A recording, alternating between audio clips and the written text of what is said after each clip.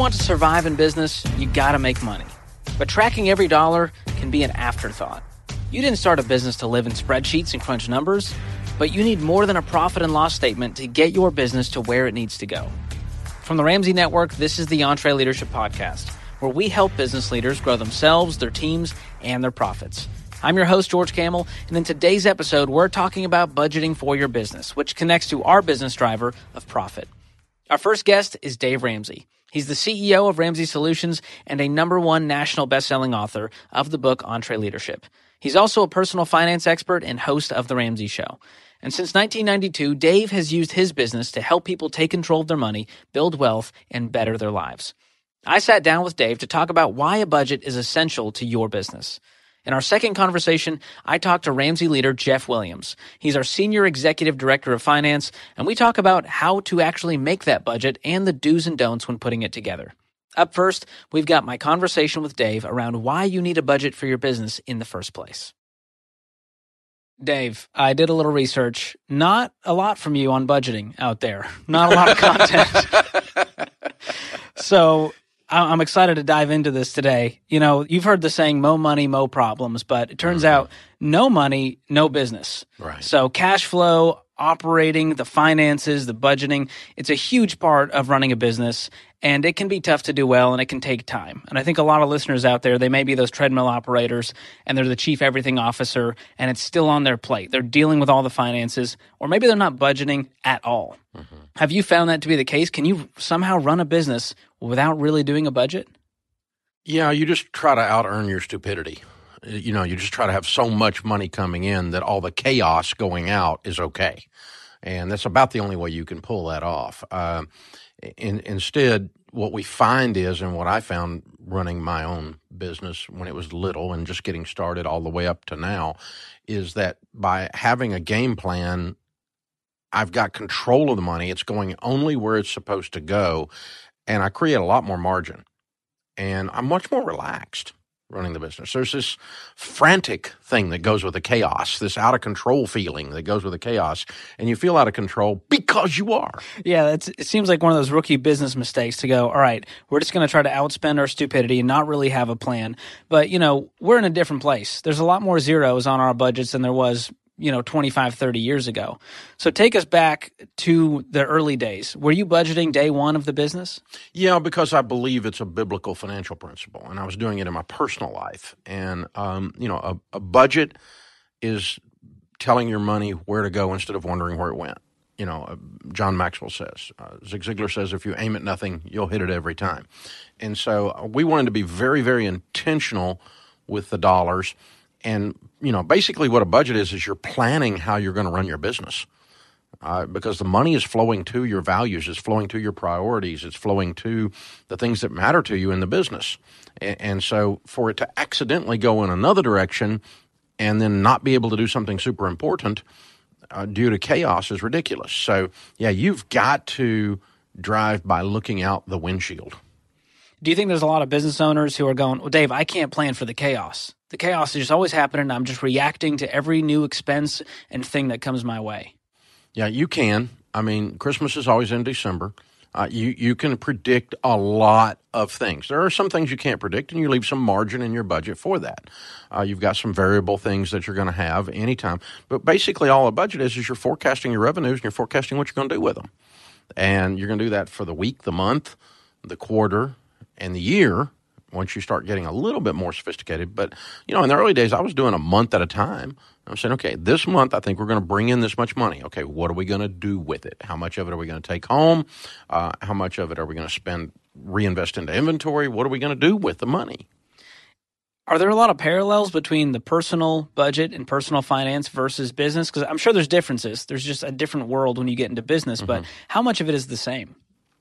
I mean, the concept is the same. What happens with most businesses, the first accounting report we get is the P&L and the profit and loss statement. And it shows, what our profit was, what our loss was, what our revenues were, what our expenses were. Revenues minus expenses equals profit or loss, right? And so we get that, and we think we're doing accounting then. But all that tells you is what happened. It doesn't tell you what's going to happen. It doesn't give you a guardrail to control and drive your car with. So you're driving your car only with the rearview mirror. instead of the windshield. The windshield's a lot bigger. And so you've got to look out ahead and plan. Otherwise, you're going to fail. So really the P&L statement is just saying, here's a report on what happened. But you're saying the budget is planning, which is a whole lot different. Yeah, you're trying to create a predictive environment that you can operate in, which gives you a lot more peace than the chaos does. And so the problem with business, especially when there's, one of us or two of us or 10 of us and we're getting started, is it's so freaking chaotic. You feel like you're running around putting out fires all the time and the money feels out of control. And so when you start putting it down, saying, okay, this is what we're going to do with money, and we're not going to do anything else with it unless we come back and change our plan intentionally. And you say, this revenue is going to come in, and this is what I'm going to do with the revenue. And, then if something pops up, you can sit down and look at that and make an adjustment if you need to, but at least you've got a track to run on. That makes sense. And this research is interesting. Only half of small businesses survive after 5 years due to cash flow issues, due to not having good money management. So it seems like the budget is one of the keys to just staying in business and surviving. Well, it is, because there's stuff that happens, like people don't pay their taxes, or they don't set the money aside if they're doing a product and they're collecting sales taxes. They don't set their sales taxes aside, and then they come due, and you don't have them because you spend them on something else. And so this not having a plan thing creates cash flow drain. It's usually not a profit problem. Sometimes businesses go out of business from a lack of profit, but most of the time they go out of business because taxes sneak up and hit them in the back of the head. They get too far in debt, and they keep, they're out trying to outgrow their resources, grow faster than they have the money to grow with, so they go into debt to do it, and they don't do a budget. They don't do a game plan. And so that you put those three things together, you've got disaster soup, man. I mean, it's a problem. Yeah, and it's interesting. You brought up this idea of debt and the budget, and can those things coincide, and how do you kind of plan for that in your budget? Let's say you have debt right now in your business. How do you start paying that off? Well, what we teach folks to do in EntreLeadership, and we've never had debt in this business because we don't borrow money, but what we teach them to do is say, all right, with my budget, I'm going to set out a living wage that I take out of the business. What's it take me to live on? Not super bare minimum, but bare minimum. I mean, not beans and rice, but, it's not $300,000 a year, but it's not $10,000 a year. So I'm going to take something out that I'm going to live on, and that's going to be my salary. And everybody else gets paid, and all the expenses get paid, and what's left is called profit. Now, what are we going to do with that profit? We're not bringing it home while you've got debt. We're going to split that profit into two categories. We're going to save some of it for retained earnings, and we're going to put the rest of it on the debt.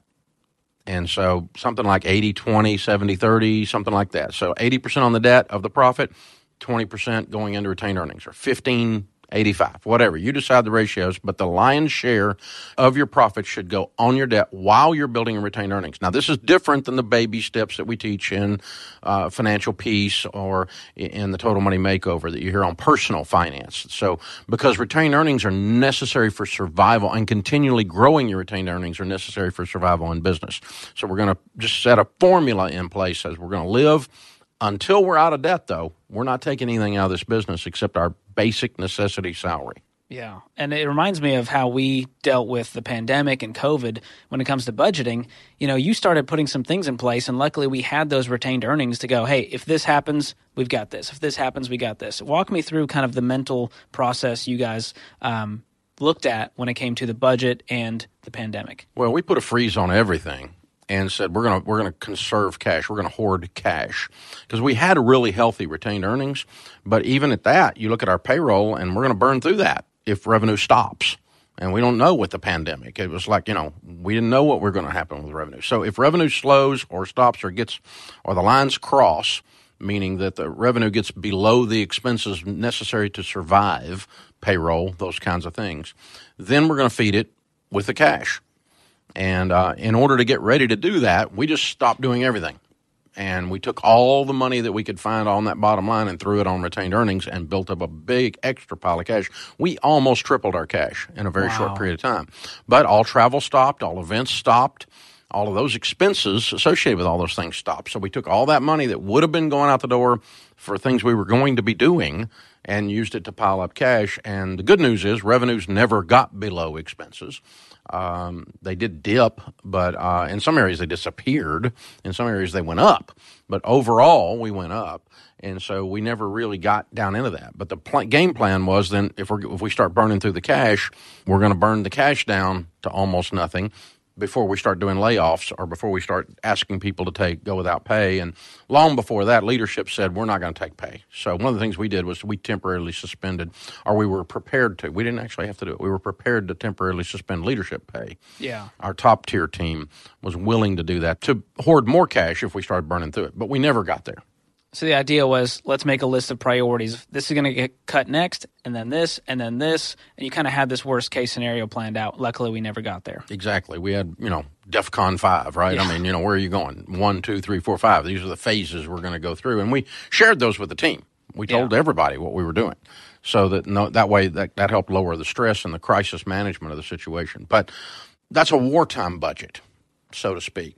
In a peacetime budget, what you're doing is you're systematically saying, I want to be very intentional with every dollar. The dollars that are coming in, I want to place them where I'm going to get the best rate of return. I'm investing in the future. I'm investing in the now, both. And I'm looking for an ROI. And then the rest of it I'm bringing home. Yeah. And it's interesting. You're talking about cutting expenses. And you think of that with your personal finance, okay, I can go cut a subscription here. Whose job is it to look at the business budget and go, yeah, we really don't need to be spending in this area. We could find a better deal over here. Is that, the accountant? Is that the CFO? Or if you don't have those, is it just the role of the CEO? Even if you have the CFO and even if you're running a large, sophisticated operation, the CEO is supposed to be looking at the numbers. Anyone in leadership should be looking at your numbers. You should know your numbers. If one of our SVPs or EVPs comes into a meeting and they can't tell me their numbers, they need to leave until they can know their numbers and come back, because that's their job to run that area. And you can't walk around and not know what your revenue numbers are, walk around and not know what your expense numbers are. And so, and I spot check stuff as the CEO of even something this large and multi-layered. To this day, they send me the payables list every week before it goes out. Now, they don't wait on me to approve it, but I'll thumb through it, and if I see something I don't recognize or that looks a little weird, I'll just check on it. Go, what is this? I don't know. What is that? That money. That's a lot of money for something. I don't even know what it is. Yeah. And usually these days I find out it's something to do with technology, which would be a lot of things I don't know anything about, right? But that's okay. I ask. It's my freaking money, my business, so I need to ask. And the good news is it makes everyone in accounting and in those business units know that I might ask about this thing, so they better have a justification for it. And it's not a micromanagement thing. It's a spot check to make sure that people are being very intentional with their money. There's not accidental stuff going on. I discovered that a contractor we had, a technology contractor, was being paid this large number of dollars. I went, oh, my gosh. And I found that. I went, who is this guy? Why are we paying him more than so-and-so's making? I mean, this is a lot of money. And what happened was 3 different departments were utilizing them and pooling it together. So each of them were looking at their expense, and it was all fine. But when you looked at the total, it was ridiculous. And that was that guy's last day once I found it. I mean, because it was a ridiculous expenditure. It was crazy. But they had not noticed it because it was broken into 3 different areas. Yeah. But when you put it all in one, I looked down and saw the number. I went, oh, my gosh. So that's an example of you're managing your business. You're running your business by looking at – you got to know the tea leaves, man. I mean, you got to look at the tea leaves to see what's going on in the business. And that's the CEO's job, to be looking across things and to have that 30,000-foot view, because some of the, the business units or the P&L specifically may not have that global view. Yeah, and you don't have to spend a lot of time on it. I spend 45, 50 seconds a week looking at that thing. And if I'm super busy, I don't look at it. It's okay. But I've got that available. And, of course, I've got the full budgets. Of course, I've got the meetings of the closing of the books every month. We all meet, go over what happened for the month, and we look at what's projected in the budget for the coming month, the coming quarter, the coming year, the coming 18. We do a rolling 18, rolling 12 predictions. But again, my total time these days and really over the years is not – I don't spend 70 hours a week poring over the numbers. I'm not the numbers geek. But you can't run your business if you don't know what's going on, and the best way to know what's going on is you read the tea leaves. You can tell by looking at the numbers. Was there a time where you predicted something was going to happen in the budget and it went totally wrong? Was there just something that was way out of bounds? You remember a time that happened? Oh, yeah, it's happened all the time. I mean, it happens, especially with new things, because you don't know. If you're launching a new product or you're launching a new initiative, a whole new area, you don't know what it's going to do. You're guessing. I mean, it's the first time we've done a money and marriage event. What do we think we're going to sell? I don't know. Never done it before. I mean, here's what we hope, but it's a guess. It's an educated guess, hopefully, but it's a guess as to what you're going to make on that top line. And then based on that, you go, okay, here's what we're going to spend on production, and here's what we're going to spend on the venue, and here's the payroll we're going to associate with this project, and so on. And so, yeah, that's happened many, many, many times over the years. And what happens too is you learn these things the hard way because you get an ouchie. Like I remember, I don't know, we were still very small, and we had a book that was selling very well out of our store, and so it was a fabulous month. I mean, it went ding, ding, ding, ding, ding, ding, ding, ding, ding, ding, ding, ding, ding. And the guy running that department, the VP, got paid off of the profits. And so he got this fabulous check this month. Well, the shipping of all the books didn't come due until the next month. And so we ended up being in the red the next month in his department because he had this huge shipping bill and he didn't set the money aside from the month before. So that's a time where we budgeted and didn't include shipping for that month and paid out all the dadgum profits in terms of bonuses and then got to the next month and didn't have any money. So, yeah, that kind of stuff has happened, but you don't discover that if you're not operating from a plan. Yeah. When you're operating on a plan, then you go, we'll never do that again. And guess what? We've never done that again. That was probably 15 or 20 years ago that happened. Yeah, it seems like you learn along the way, where there's a lot of things you just have to learn, kind of trial by fire, and you go, oh, that stung. Let's not do that again. Exactly, and you're going to have that, and you're going to adjust. But the longer you have a product line or service open, the more predictable it is. You should be able to dial in. I mean, if we do an Entree Leadership Summit, I mean, this will be our 8th or 10th one, we should be able to predict that one pretty close. We shouldn't be 25% off. We might be 2% off or something. And so it's not okay to be 25% off unless pandemic hits or something. I mean, but on normal operating things. So if you've been operating a plumbing company, operating a landscape company for 5 years, you kind of know what spring looks like when the air conditioner's cut on or the grass starts growing, right? And you kind of know what fall looks like when you start wrapping up, summer's over, the heaters start to kick in and that kind of thing. You kind of know what your December is going to look like because you've had a few of them. If you're in retail, you're going to make a lot of your money from Thanksgiving till the end of the year, the Christmas season, right? It's not unusual for a lot of retail establishments to make 80% of the revenue or more in that short period of time. And so then what your dry season is, and when the harvest is. But if you've never been there, it's a guess. Yeah. But the more you do it, the more accurate it ought to become. What do you do when that thing doesn't go to plan? You were expecting the harvest and COVID hits and you go, oh gosh, we were expecting all of this revenue coming in and now we don't have it. What's the next step you take? Well, the good news is you realize it because you're operating from a budget. If you weren't operating from a budget, you'd just be going, I'll find out next month that this sucked, when I get my P&L. But too late then, you're done. And so when we hit that wartime budget, for instance, with pandemic, what we were doing is we went to a daily measure of revenue. We're measuring revenue daily and predicting, okay, here's what we originally pre-pandemic predicted, and here's what actually happened. Oh, God, that's a problem. Or look at that. We're making some money over there. I wonder what we need to do there. And so we found things that were working and we poured gas on those, and the other things that were disappearing, they were just disappearing. People, obviously live event income just completely disappeared. It evaporated in 20 seconds there. The budget gives you, it reflects back at you what's going on and then tells you where to pivot to. This over here is working, so let's pivot to that. This isn't going to work. It's gone. So there's no reason to pour a bunch of effort on that or cry a bunch of tears over it. We're in wartime, but it's day by day by day. We're watching these revenues of these different areas, and then you can pivot like crazy. I mean, you can change every morning what you're doing if you have to. That's not the way to run a business, but in a wartime situation, in a pandemic situation, that's what we had to do. But again, you pan back and say, okay, normal operating, we're seeing this trend line of this product going down. or this service is going down. It's gradual, but, in a few years it's going to have disappeared. So what are we going to pivot? We've either got to reinvent that product and do a new and improved version and, get the marketing cycle started again on it, or we've got to have a replacement product or service for that, because that revenue in 4 years is going to be gone at this trend line. Yeah. Reminds me of, a Blockbuster or Toys R Us where you go, someone wasn't looking at the budget going, we got to do something different. This is not working. Yeah, and at some point it wakes you up and you have a change of vision. Yeah. So how long should it take? Because we're talking about you might stumble through it a little bit. Is it like a personal budget where it may take 90 days to stick with it, or is it different with business? I think preparing it, you're probably going to be better at it than you would be on a personal budget, because you already have all the components. And again, depending on how long you've operated the business, you can tell very accurately what's going on if it's been a while.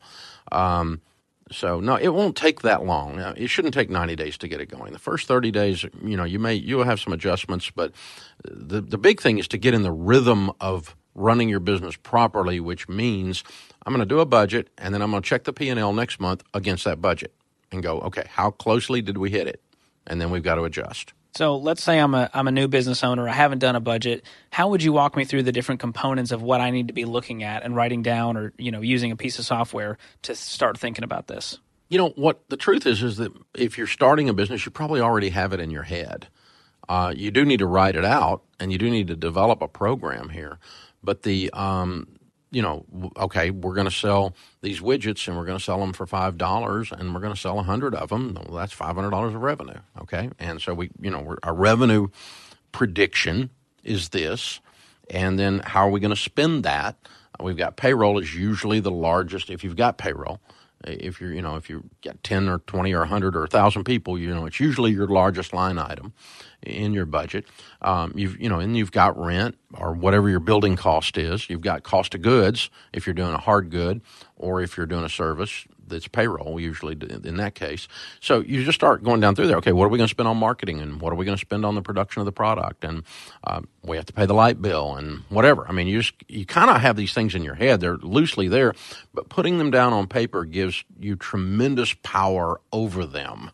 Instead, when they're floating around in your brain only as chaos, they have power over you. Yeah. That's interesting. When it comes to budgeting for a big purchase, how does that fit into that budget? Let's say I've got to get a piece of construction equipment that's $100,000. That's just more saving than it is budgeting. That's just saying, okay, I need a piece of construction equipment, and I can put $20,000 a month towards that, and it's $100,000, and so I can do it in 5 months. Or it's going to take me a year. It's $8,000 a month. $8,300 a month gets me there in a year. How much can we put towards it? And then that tells us when we can purchase it. Not, we need it today and we're going to buy it anyway. That's debt. Yeah. And but what that causes you to do is predict out into the future. And the interesting thing is, when you start spending dollars on your business expenditures that you've actually saved, you are better at it. You'll buy a different piece of equipment. For instance, I get we're building these studios, these podcast studios and these broadcast studios, both all through this building. And I get the predictive budget in, and I went, oh my God, you're kidding. We're going to spend what? Because this equipment to do this crap is expensive. Insane. It's cray-cray. And so, I'm like, all right, I got to understand, because I just got sticker shock. I just fell over and passed out. Now wake me up.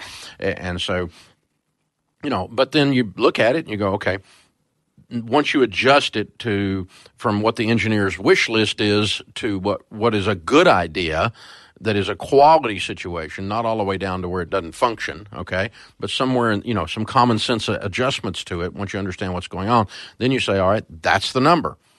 Now, where are we going to get that money? How long is it going to take us? And then, so when are we going to build those studios? Are we going to do them one at a time? Are we going to do them all at once? Are we going to, how many of them are going to be ready when we move in the building? And then over the next year, we're going to build them out, as cash flow, and as the need is there and those kinds of things. We don't need to build them all out if we don't need them. We need them. Okay, then when are we going to get them done? And so you just start laying that out, and the same thing's true with that's a big expenditure for us around here. We spend a lot of money on technology, on the hard boxes that cause this stuff to happen. And so, again, that's like buying a piece of construction equipment. It's like buying a service truck for your business. That's a big purchase. And so you've just got to, very few people can just do that in the month. Yeah. You can just go, but it's, Christmas is in December, so we're going to save for Christmas a little bit at a time, and rather than that, let it surprise us. You've got a 200,000-mile service truck. You probably need to start working towards the next one, a replacement, instead of waiting on the thing to lay down and then you have an emergency. Yeah. It's a predictable event that truck's going to lay down. And so let's start saying, all right, 5 months from today, we're going to buy a truck, and it's $20,000. And so here we go. We're going to save so much a month and get there so that we can do this at that month. So where does that money come from? We're talking about profits. Savings, just straight profits. It comes out of your retained earnings. Okay. The retained earnings formula that we had earlier. And, you can adjust that get out of debt formula a little bit for those 5 months if you want to. Say, okay, we were going to put 85% towards debt, 15% in retained earnings. Well, we still got to get this stinking truck. We're going to have more debt, right, when it lays down. So, all right, we're going to adjust that down to 75%, put that 10%, and save up the money for the truck. But it's just a savings program inside the business to do your large purchases. And we know this budgeting stuff works, which is good news. And a great example of this is the building we're sitting in right now. I mean, this was a $70 million building paid for in cash, much to people's chagrin who say, oh, Dave took out debt to build out. There's no way he did it. And you did it really through budgeting. Yeah, that's exactly what we did. It's a very large purchase with a lot of zeros and a lot of money. Blows my mind emotionally to this day. But we stood back and the first thing we did was we closed on the ground, which was $10 million. The first 47 acres we bought for this campus. And then we said, all right, we're going to sat down with the CFO and said, out of our profits, how are we going to get there and when can we get there? And we didn't start the building until we knew that we could meet the cash obligations of the construction budget. And so that, of course, we didn't have it all saved up before we started, but we knew we could get there unless something blew up. And if something blew up, we would have just stopped construction until if there had been a pandemic that shut down our revenues in the middle of it, we would have just stopped construction. As a matter of fact, we had the other building, the second building, going, another $50 million, during the pandemic. And one of the DEFCON 2, DEFCON 3 things was to stop construction over there. We did not end up stopping construction, but we could have to stop that drain on the budget. Yeah. I'm going to meet payroll before I continue construction. And so, what are your priorities? They're there. And you talk about how we move at the speed of cash, and that building is a great example of how we move at the speed of cash. But a lot of people may go, Dave, I'm not going to have $70 million tomorrow. Do I need to rent right now? And there was times early on in the business where we were, renting space out as we grew and outgrew, but you didn't go, hey, we need to buy a building today and I'm willing to take debt on it. It didn't work like that. So how do you know when to rent versus buy something? Is it just timing and cash flow? When you have the money is when you can buy, number one. And it takes you a little while to do that. The first time we did close on a building was the original Financial Peace Plaza was $5 million. And that was when we rented it for 5 years with an option to purchase. And when I started that at the beginning of that 5 years, there was no way I was going to have $5 million. That was a pipe dream at the time. It was like, yeah, but if God gives us the money, we'll buy it. But if he doesn't, then we're not going to buy it. We're going to keep being a renter. That option will just expire. And the great news is the building went up in value to $12 million during that 5 years, and we were able to close on it at the last moment. We scraped out the nickels out of the corner of the couch and closed on the $5 million. So it was a great purchase because we, made $7 million the first day on it in terms of net worth. But 2 years before the option ran out, I didn't know if we were going to make it. Do you think there's a lot of business owners out there who kind of have, the childlike mentality of I want the toys and I want them now and I don't want to do it the Dave way. I'm just going to go into debt and get that nice, the John Deere, get the Mercedes model and just kind of go all out as the business owner? They're all over the place and they're the ones that go broke. Because here's what happens. The more debt you add to your situation, the more unstable your situation is. Debt equals risk. Even people that believe in debt know that debt equals risk. Bond issues are debt. And so if you're doing a stock market analysis of a publicly traded company, if it's covered up in bonds, that's risk. And it devalues the stock because there's too much debt. And so the more debt you add, the more risk. And no debt is obviously gets rid of a ton of business risk. Oh, yeah. Case in point, again, the pandemic. We're sitting here in paid-for buildings with no rent obligation at all. I mean, I'm the landlord, so I can not require rent from myself, right? And if that was one of the things we would have done if we'd have had to, is not, the landlord doesn't get paid, me. And so we were in a strong cash position and no debt. That changes the whole budget in a wartime situation. And it changes the whole budget in a prosperity situation because I got a lot more margin to go and grow with. Yeah. And it helped us avoid layoffs. We didn't lay off a single person. No. It never got to that point. I don't know that it ever would have unless there was some kind of DEFCON 5 level situation, which is incredible. So at what stage does the business owner go, all right, I got to hire someone to do this budgeting stuff. I got to hire someone to do the accounting part? I was one of the first few people I hired because I hate doing it. And you're a numbers guy. I'm a numbers guy. I like reading the numbers. I don't like creating them. Yeah. The detail that needs to be done to lay out the thing. And so now I helped create the budgets for a long, long time. I looked over their shoulder and said, this is what we're doing. And I would be very involved in the adjustments and so forth. So, but the actual doing payroll, paying the bills, doing the expenses, doing the payables, hitting the receivables and looking at all that stuff and the actual down in the weeds of that, I delegated that very, very, very early because I didn't want to screw with it. Yeah. I wanted to be doing business, not counting beans. I remember just this week you told our accounting team, you're weird and I love you. I'm so glad that you all love this stuff and love sitting on these numbers. Exactly. Oh, that's fantastic. So what encouragement would you give the business owner who maybe is where you were 25, 30 years ago? They're the treadmill operator. Maybe their budget is looming every month. They're going, oh, crap, I got to make payroll this Friday. How do they get some traction and get to that next stage with budgeting? I think you just sit down tonight and say, I'm going to predict next month. And I'm going to do it on paper. I'm going to predict the revenue and the expenses, and I'm going to create a little one-page spreadsheet, and this is what it is. It doesn't have to be rocket science. But you've got to get if you've been driving only looking at the rearview mirror and then wondering why you're running into stuff, you've got to start looking out the windshield. The interesting thing is it will give you peace. Your probability of survival goes way up when you're doing a budget, and it literally moves a whole bunch of chaos out of the business. The sense of I'm all I do is put out fires all day long, and it's because there's no plan. We're just running from thing to thing to thing to thing. And I've been there. I remember exactly how that feels. But when you get behind the wheel and start looking out the windshield, that's sitting down and doing the budget, you've increased your chance of survivability, profitability. You increase your peace of mind, the sense of margin and the angst and the anxiety around running the business. It all goes way down when you start doing this plan. So planning is writing out your budget is essential to getting off the treadmill. Yeah. It's funny, as you're talking about that, I think of the people who come to our lobby and do their debt-free screams, and you always ask them, hey, what's the key to this whole thing? And they say, Dave, it was the budget. Yeah. Right? And it was making the plan. It was having the discipline. And I found that it makes them more disciplined in other areas. And I think about the business owners out there listening and how a budget could not just make them a more successful business, but make them a better leader. Yeah. But it's the same thing planning with your time. If you get home at the end of the day and your spouse says, what do you do? I have no idea. I'm just exhausted, It's because you're not spending your time on the things that are the most important.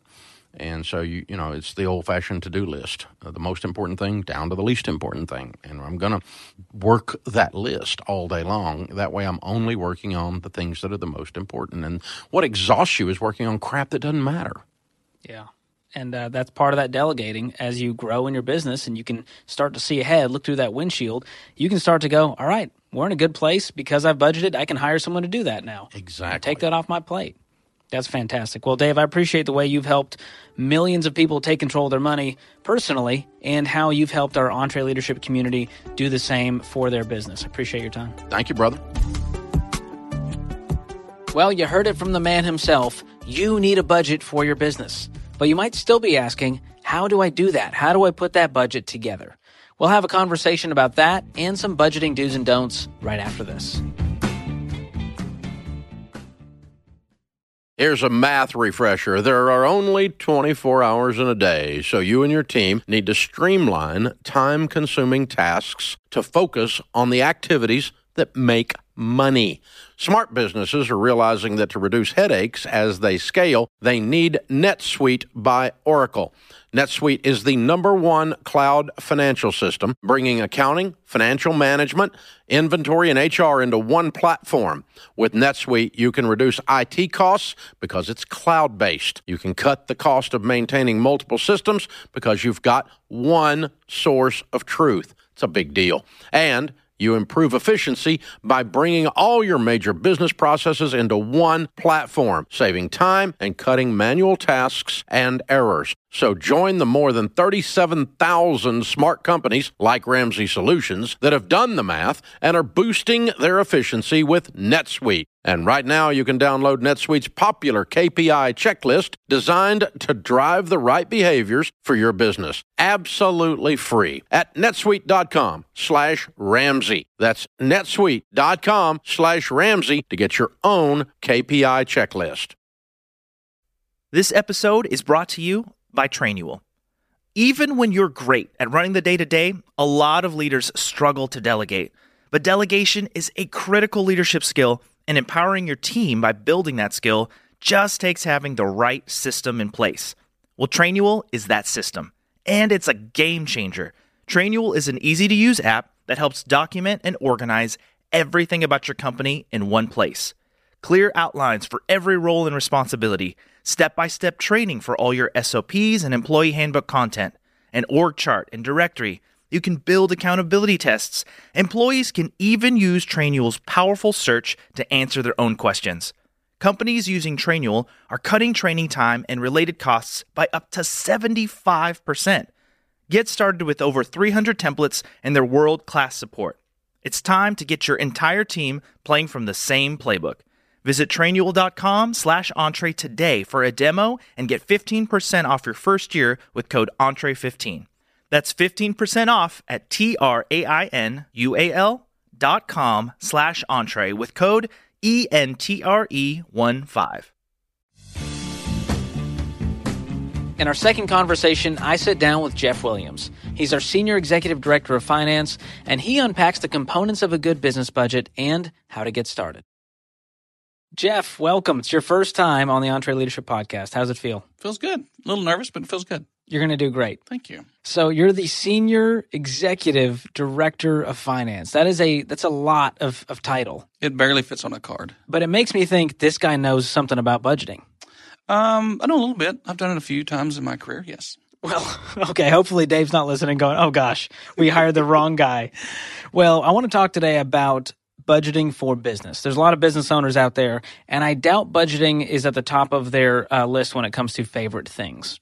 Yeah, it's not something a lot of folks look forward to because a lot of times you end up doing things that you don't do every day, and it takes a while to get good at it. And so some folks, when they go to their budget, they end up finding out things about their business that maybe they didn't want to know. Ooh. So, yeah. But they've got to have that clarity. They need it, yes. And a lot of business owners, it seems like one of the first things they want to delegate is the finances. Yes. They're like, this is not, I didn't get into business to be an accountant, right? Yeah, because it's, again, a lot of it's not fun. It's stuff that you got to know where every dollar is going, how much is going to be coming in, where's it going to be going out to, and are those the right expenses we should have, and is that the right investment we should be making? So sometimes you got to be the bearer of bad news. It's a big deal, but you got to be looking at this thing. Yes. So let's talk about let's say I'm a business owner and I'm making my first real budget. Yep. I've kind of been on the treadmill. I've been making it. We've had revenue come in and the expenses are going out and we're all good. I'm making payroll.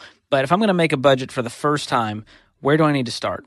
You need to start with your financial statement, your P&L. And different people have different views of what that looks like. From a small business standpoint, just starting with your checking account and seeing the dollars coming in and the dollars going out is a good place to start if you don't have a formal way of preparing a financial statement in a spreadsheet or something like that. It doesn't have to be electronic. It can be handwritten.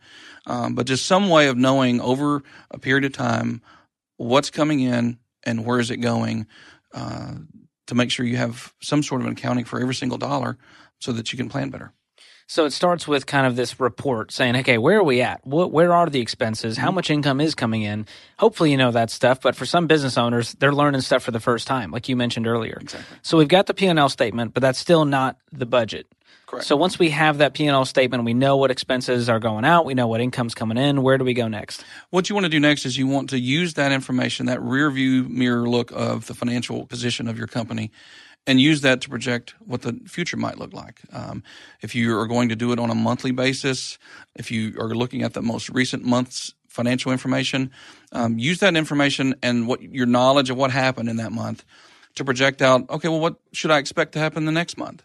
If I know that I'm going to have the same kind of business in the next month that I had in the prior month, then I know my income should be similar. And you use that knowledge that you have with the financial information to project out what your next month will look like. So it's a super educated guess on what will happen. Exactly. And hopefully we're on track Exactly. when that hits. Exactly. Okay.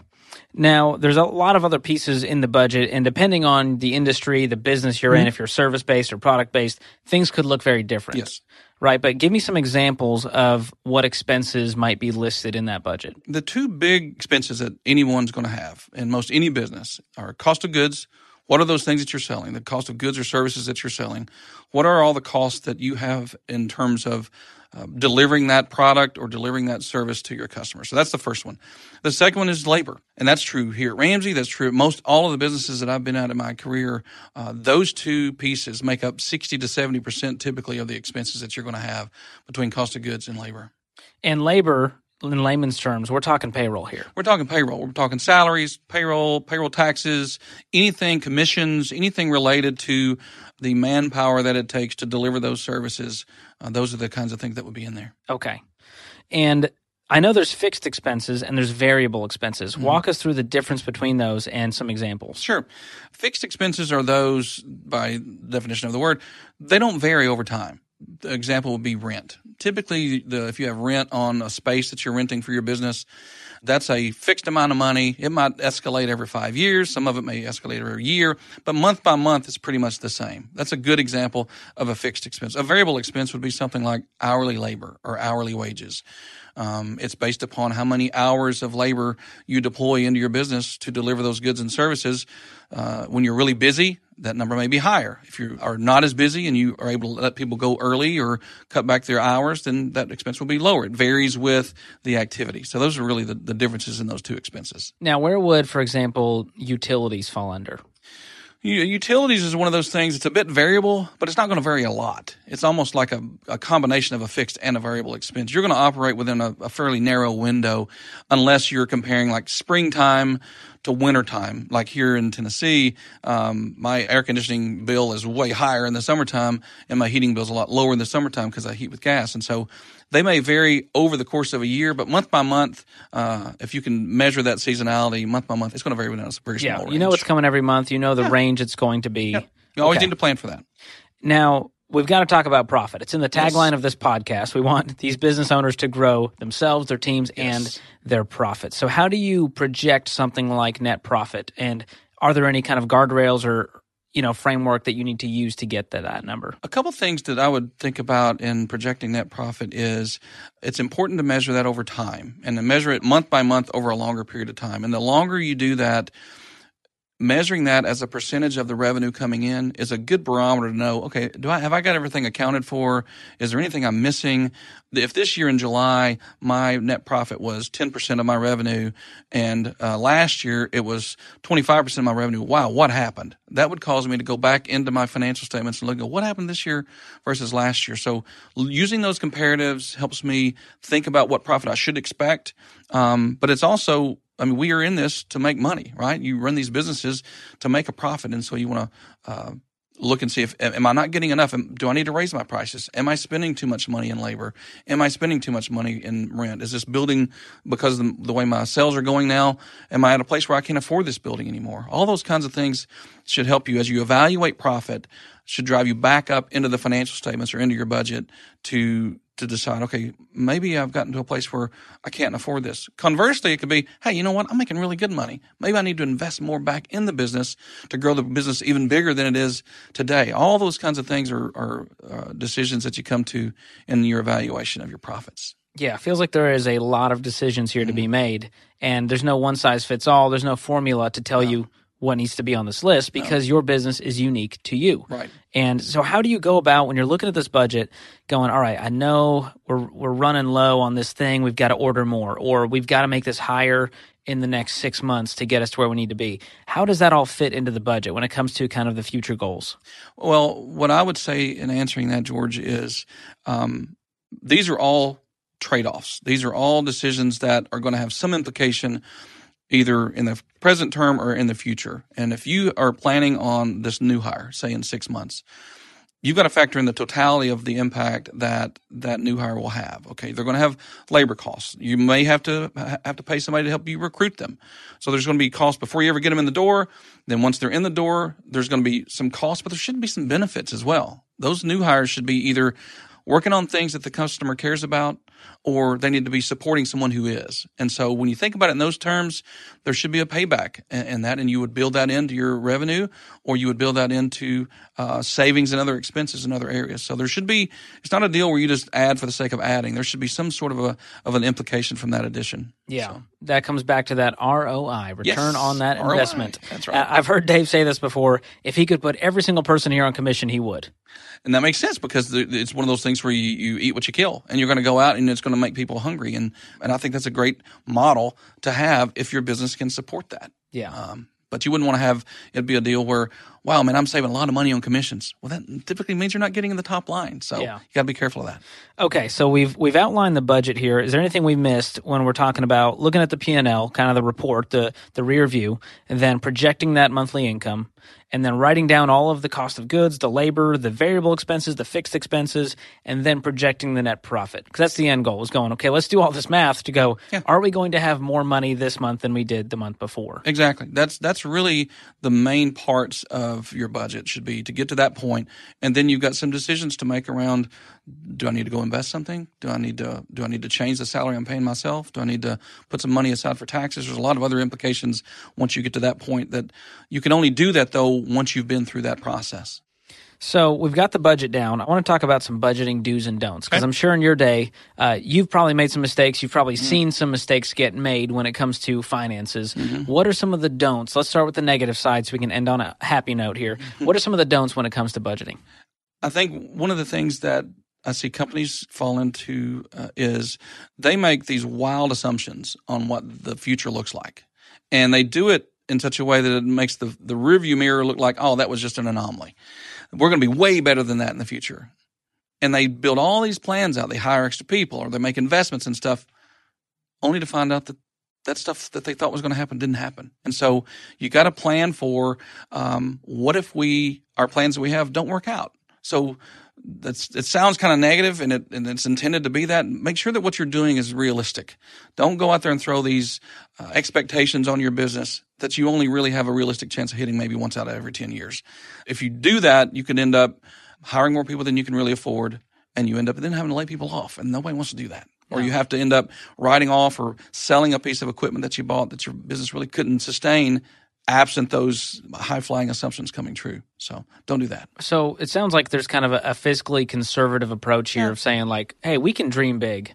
How do you balance this? You know, we have a lot of BHAGs around here, big, hairy, audacious goals. And Dave says, hey, your business is going to hit this number next month. And they go, oh my gosh, how are we going to do that? And then they go figure it out. And you go, see? I knew you could do it.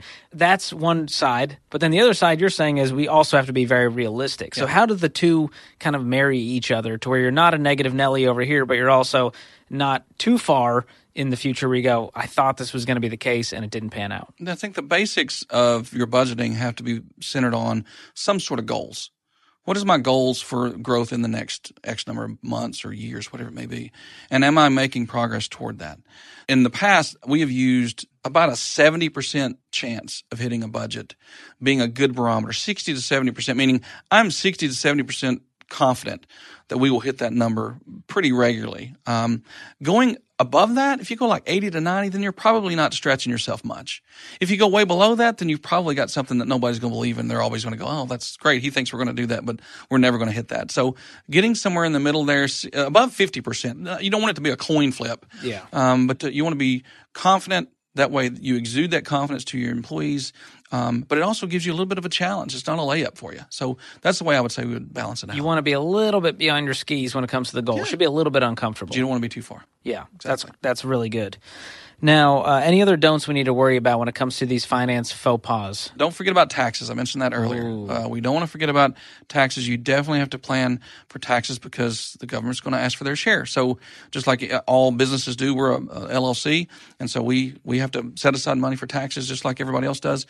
And we use this same process that I'm describing. We set budgets, we do forecasts on what we think that's going to end up looking like, and based upon those numbers, we have to set aside a certain percentage of that for taxes, and we build that into our cash flow budgets. So, well, let's go positive now. Okay. We got a saying around here. We hear it every month from our CFO, Mark Floyd.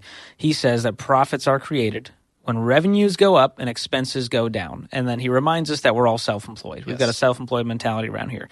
So what are some ways that the business owners listening can go, hey, what are those costs I can cut? And where are the opportunities for growth in my revenue? I alluded to this a little bit earlier, but the way I like to look at it, George, is what are those expenses that I have that are the have-to-haves versus the nice-to-haves? What are those things that if I don't spend this money, my customers are going to feel it?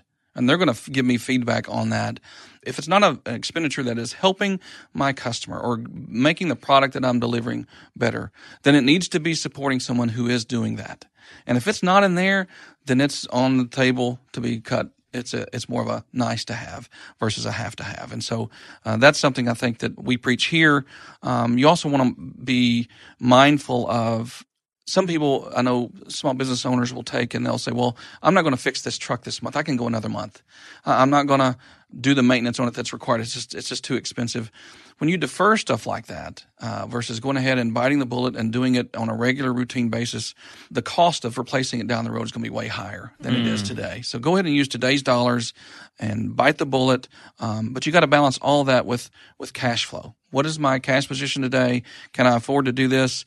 If I don't do it now, am I going to end up being able to pay 10 times that number down the road to replace that piece of equipment? Or am I going to have to replace it earlier than I would have if I had maintained it? So those are some things I think that proactively, if business owners do that, they'll, in the long run, see their cash flow be much better.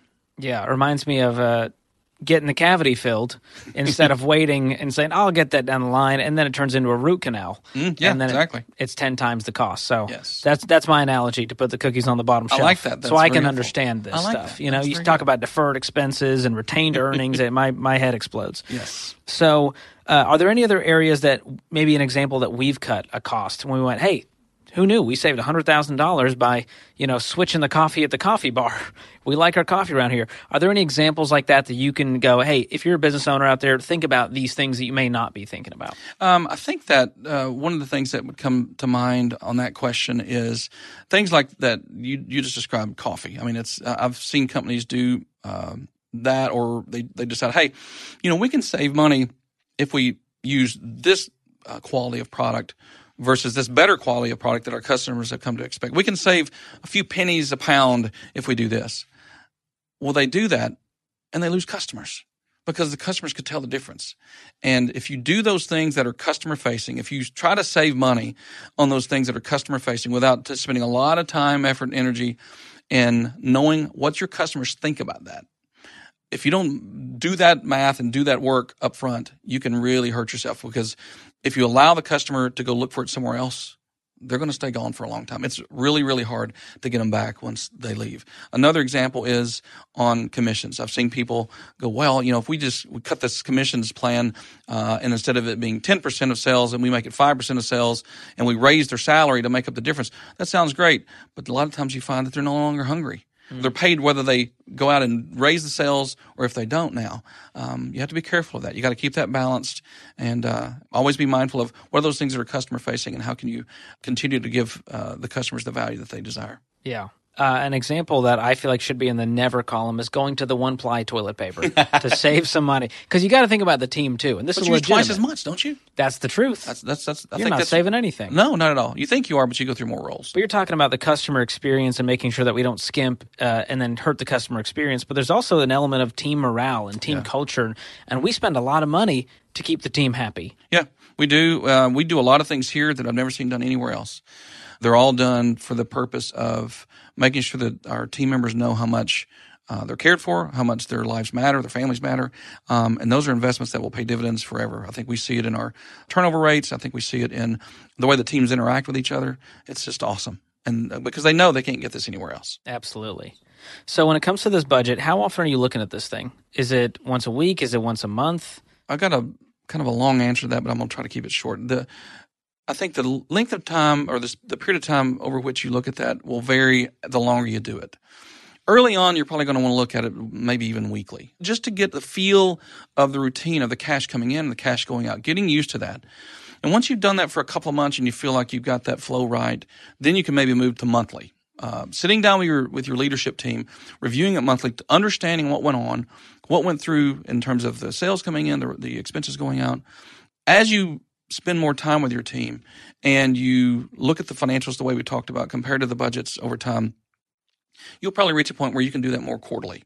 I would not go a lot longer than quarterly in terms of evaluating your plans because, again, now you got the last 3 months to look at. From a seasonality standpoint, that's usually about as long as I'd want to go, and then help you project out the next quarter or even a few quarters later. Here at Ramsey, we do a rolling 18-month budget, and so we're looking out 6 quarters in the future, but we've got 30 years of history we can use to help us understand and project off of. And so I would get to a place to where I would be reviewing it quarterly. But again, the important thing is if I'm the owner, I'm not just sitting in the room by myself looking at this stuff with my family or my spouse or whatever. I'm in the room with my leadership team and with my finance team or whoever's there with me to help me. And we're going to walk through this thing together. And we're going to make some decisions. We're going to come to some hard decisions sometimes. It makes everybody feel like they're part of the team. Yeah. That's super important to get the leadership team involved. Yeah. So what final encouragement would you give to the business owner who's got to deal with this stuff? They've got to fight the day again tomorrow, and a budget is a huge part of it. I think a couple things. One of the things I didn't touch on earlier, but I think it's really important that you remember that why you're in this business. You're in this business to obviously help your community, help your customers, help your team members, but you're also in it to make money, and you're in it to pay yourself. And I think it's important that you do that. You pay yourself a comfortable living wage, not something that's exorbitant or a big weight on the business, but it's also something that you can live comfortably on because you're the owner and you're in this for a reason. It's not just that you're in it just to make money, but it has to be a part of it. So make sure and do that, but plan for that. Plan for that always put that into your budget. Always make sure that you take that into consideration because it is part of the cash that's going out of the business. Well, Jeff, I love your heart around this stuff to help the business owners out there, and I love how smart you are when it comes to the numbers. I'm so glad it's you and not me. So thanks so much for your time, hanging out with us on the podcast and sharing your wisdom. Thanks, man. Appreciate it. What a great EntreLeadership podcast debut from our friend Jeff Williams. As Dave and Jeff both talked about in today's episode, you need a budget. But what financial reports should you be keeping an eye on? The EntreLeadership team has put together the 6 financial reports that can save your company. To get this free guide, click the link in the show notes. Hope you enjoyed today's episode of the show. If you did, leave us a review and subscribe so you don't miss the next one. And if you're a small business owner with 2 to 200 team members, we'd love to hear what you think of the show, what you like, what you don't like, and what we could do better. Give us your feedback by clicking the link in the show notes to schedule a call with Tim, our producer. If you want to keep up with us on social media, you can follow us at EntreLeadership. This episode was produced by Tim Hull, edited by Jacob Harrison, and mixed and mastered by Will Rudder. I'm your host, George Camel, and on behalf of the entire EntreLeadership team, thanks for listening. Until next time, keep learning and keep leading.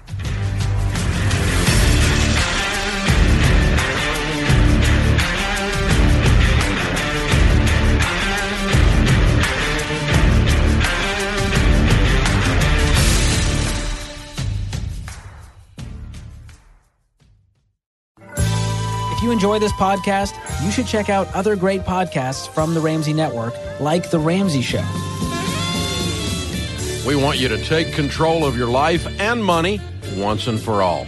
I'm Dave Ramsey, and along with my co-hosts on The Ramsey Show, we'll give you straight talk on everything from budgets to career to relationships. Join us as callers from all walks of life learn how to get out of debt and start building for the future, and how you can too. Listen to The Ramsey Show wherever you listen to podcasts.